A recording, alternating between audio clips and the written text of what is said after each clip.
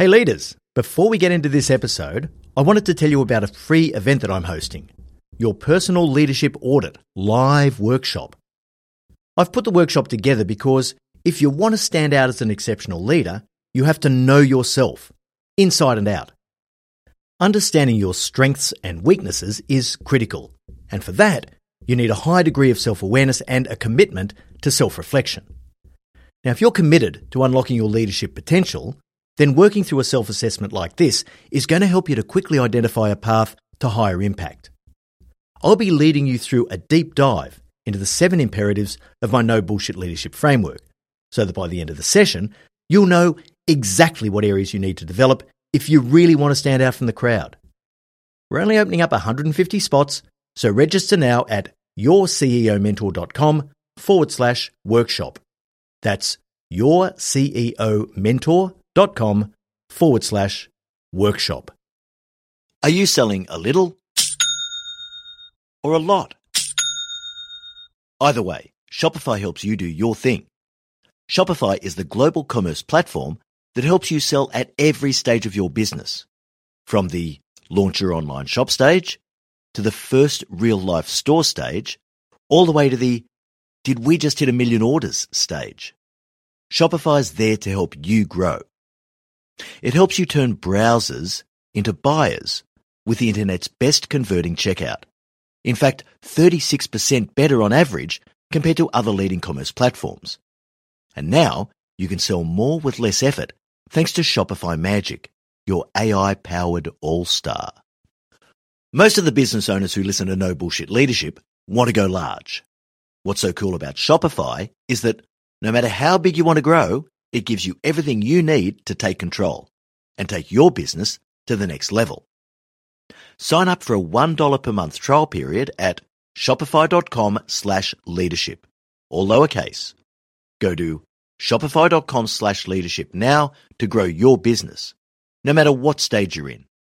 Shopify.com/leadership. Hey leaders, Em here.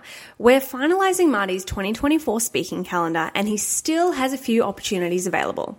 Now you've experienced the impact that Marty has on the podcast, but that's only a tiny fraction of the impact that he has when he delivers an in-person keynote presentation. If you'd like to book Marty to speak at your organisation's event, go to martingmoore.com or send us an email at hello@martingmoore.com and we can chat about how to tailor his powerful message to your leaders to achieve real results. All right, now back to the episode. Welcome to the No Bullshit Leadership Podcast. In a world where knowledge has become a commodity, this podcast is designed to give you something more. Access to the experience of a successful CEO who has already walked the path. So join your host, Martin Moore, who will unlock and bring to life your own leadership experiences and accelerate your journey to leadership excellence. Hey there, and welcome to episode 268 of the No Bullshit Leadership Podcast. This week's episode, is that the best you can do? Getting through to your people. I'm going to go out on a limb here and say that this is probably the first leadership podcast ever to produce an episode based on the TV series Breaking Bad. But more on this shortly. This episode is about learning how to adopt the approaches that the very best leaders use to get through to their people and inspire them to do more. In episode 265, just a few weeks ago, I spoke about the most underrated leadership ingredient, a deep sense of caring. And this episode is really an extension of that. Okay, so if you're not intrigued yet, please just take a minute or two to check your pulse to make sure you're still alive. I just said that I'm going to parlay an episode of Breaking Bad with a deep sense of caring that the very best leaders have for their people. We know that every individual is unique, and despite all the conventional wisdom about how to motivate people, everyone is completely different in regard to what drives them. In my experience, you never really know what's going to switch the lights on for someone. You just have to keep trying, over and over, to reach every single person. This means you have to use different, sometimes novel techniques and varying levels of applied pressure. When you see a breakthrough, though, it is absolutely priceless. It's worth every moment you've spent and every ounce of energy you've put into it. But you also have to be okay with putting in the time and energy and not achieving a breakthrough, because unfortunately, that is the more common outcome. I'll begin today's episode with the scene from Breaking Bad that inspired me to address this particular topic. I'll then tell a story from my own career where an individual completely surprised me by turning around his performance when I'd already written him off as a lost cause. And I'll finish by revealing 5 practical techniques that you can use to reach deep into people's intrinsic motivation. So, let's get into it. All right, you're going to learn some things about me today, and as always, I'm happy to put myself out there if I think it might help you to become a better leader. The first thing to know about me is that my all-time favourite TV series is Breaking Bad. It was originally released in 2008 and ran for 5 consecutive seasons. I watched Breaking Bad when it was first released and again fairly recently. This reconfirmed in my mind at least that it's the best television series ever made. With all the money that's been poured into shows like Game of Thrones and Westworld and Yellowstone, nothing holds a candle to Breaking Bad. Don't get me wrong, it's very difficult to watch in parts. It's always dark, often brutal and occasionally hilarious. But it gets to the nub of what drives us, both the dark and light sides of our nature, wrapped up in human imperfection. Ted Lasso it ain't. When I spend time reading or watching anything, I like to push myself out of my comfort zone and have my views and beliefs challenged. The best of these experiences leave me saying to myself, "Oh, that was awesome, but I'm not sure I liked it. I don't know how comfortable I am with that." What I do know is that when I'm confronted with the harsh realities of life, I'm less likely to become overly warm and complacent sitting in my own little bubble. And so it is with Breaking Bad. Just to give you enough context to understand the story in case you haven't seen it, and without spoiling it if you intend to watch it in the future, the plotline goes something like this. Walter White is an underachieving genius who works as a high school chemistry teacher in Albuquerque, New Mexico. He has a wife, a teenage son with cerebral palsy, and a baby daughter on the way. He also has a brother-in-law who's a senior field agent for the Drug Enforcement Agency, fighting the war against the import of drugs across the southern US borders. When Walt is diagnosed with an aggressive form of cancer, he realises that not only can't he afford the life-saving treatment he needs, but he also has nothing to leave his family to support them after he's gone. So he teams up with an ex-student of his, a burner druggie named Jesse Pinkman, and they start cooking methamphetamine. Because of his rare genius and perfectionistic tendencies, which I'm not going to go into in this episode, Walt cooks the most pure form of the drug ever seen on the market, so demand is high. With Jesse handling the distribution and Walt handling the chemistry, their drug empire is off and running. So you can see what I mean when I say this is really dark.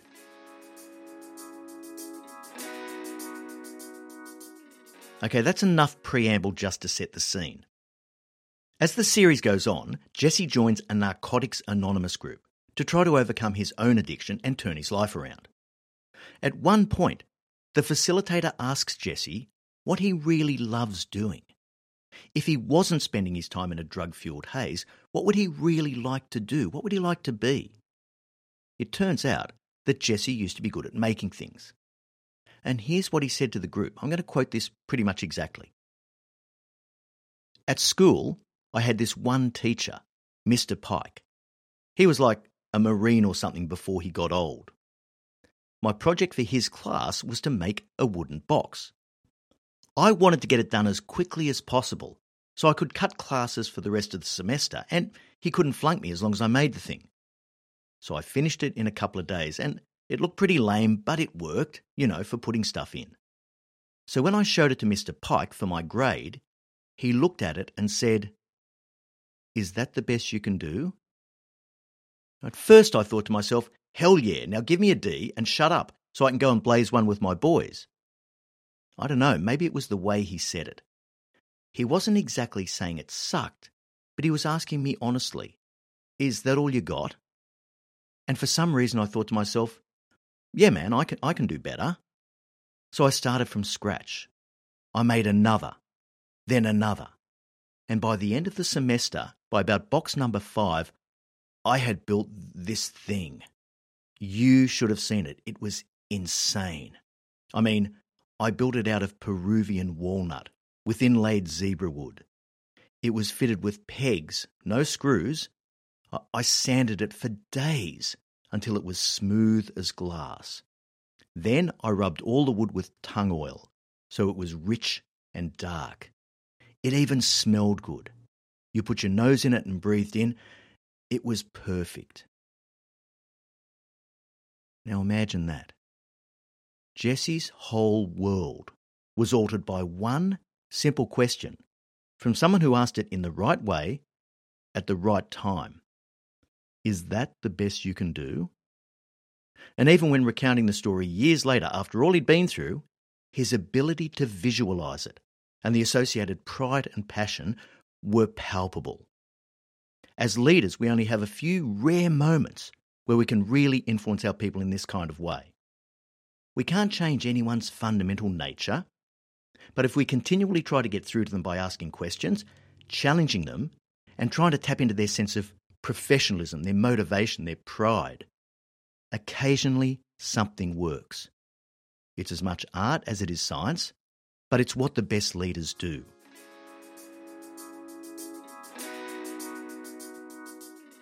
Now that I've listened back to that audio, I reckon I could end the episode there. But I want to cap it off with something a little more practical for you to take to your team and, dare I say it, beyond your professional life, to your relationships, your children, your communities. Remember, the principle at operation here is, you never know when you'll be surprised, so never stop trying. As I outlined in episode 265, this is pretty hard to do unless you have a deep sense of caring for your people. I remember clearly experiencing my own Jesse Pinkman moment many years ago as a mid-level leader. I'd been brought into a company as a contract project manager to rescue a large IT system implementation that had gone south. Even back in those days, I was specialising in turnaround.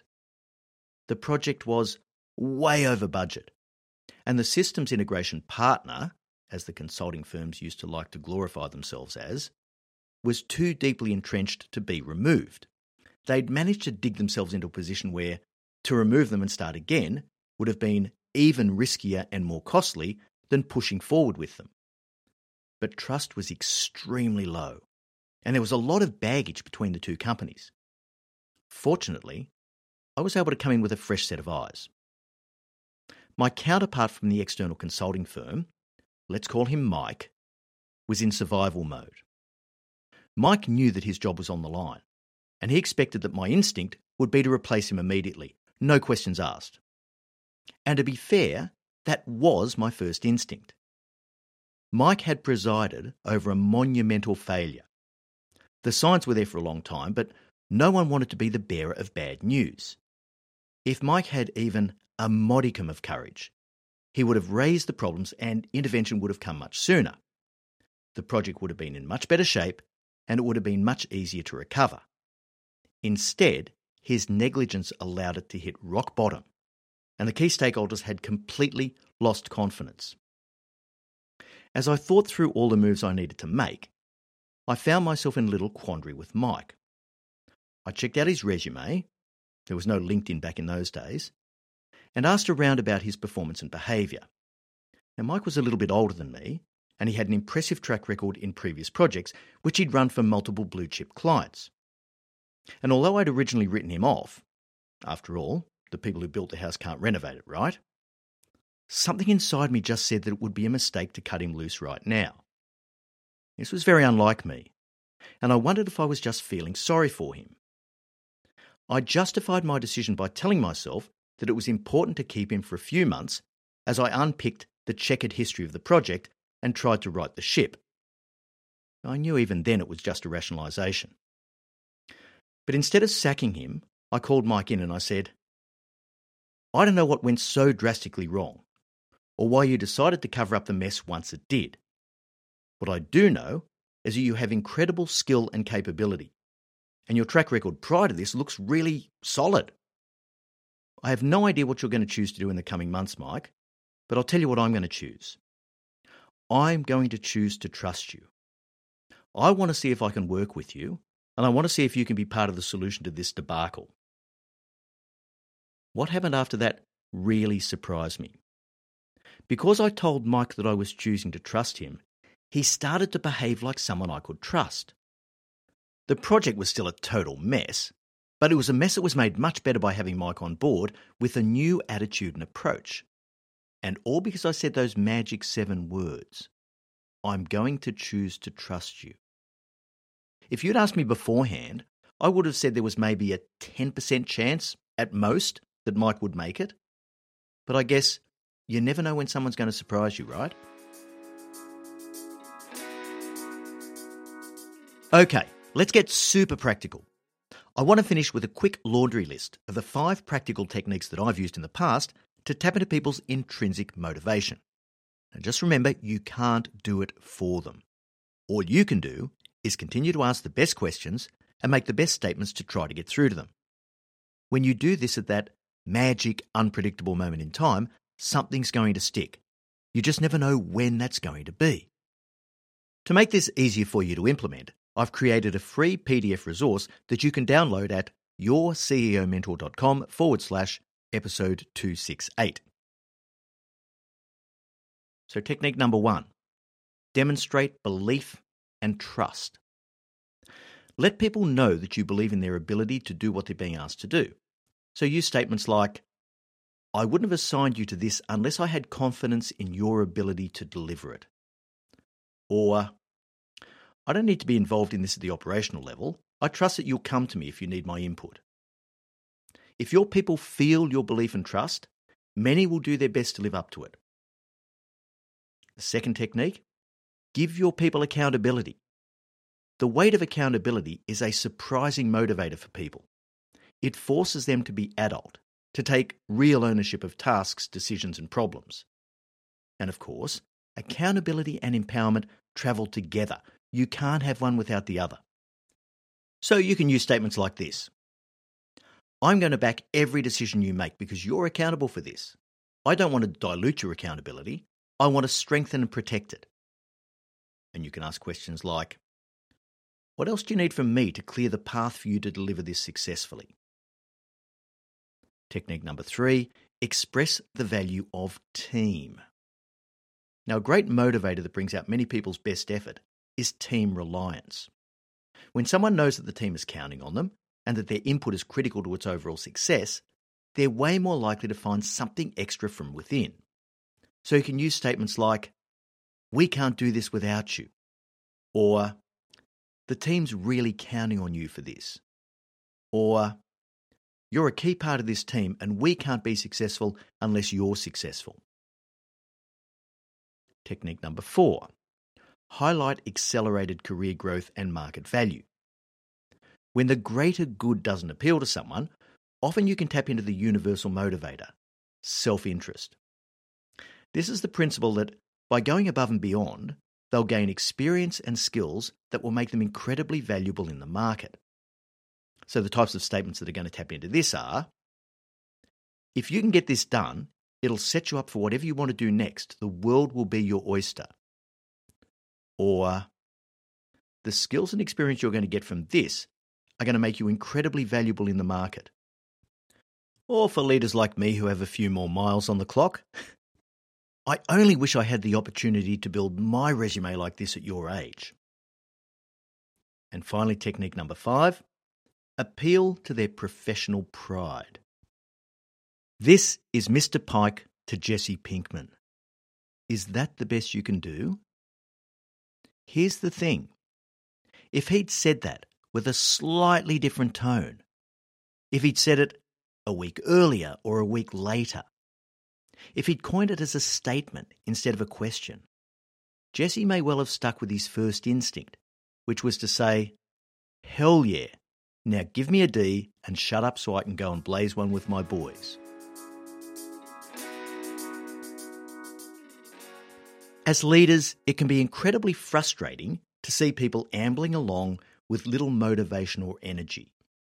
You might ask yourself from time to time, what on earth do I have to do to get through to this person? And while you can't take responsibility for other people's choices, there's always going to be another angle you can try to tap into their intrinsic motivation, to strike a deep chord within them that changes the way they view the world. For sure, you can get awesome results without doing this. If you hire the right people, if you set high standards for behaviour and performance, if you challenge, coach and confront with strength and empathy, if you focus on value rather than activity, if you create momentum with smart, timely decisions, if you set clear accountabilities and paint people the vision that connects them to the purpose and strategy of the company. When you lead for performance, some people are going to be left behind. But when they are, you want to know in your heart of hearts that it's because they chose not to come along, not because you didn't try everything you could have to bring them with you. All right, so that brings us to the end of episode 268.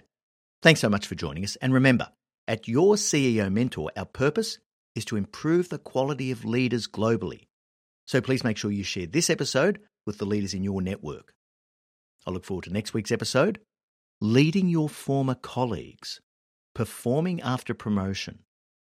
Until then, I know you'll take every opportunity you can to be a no bullshit leader.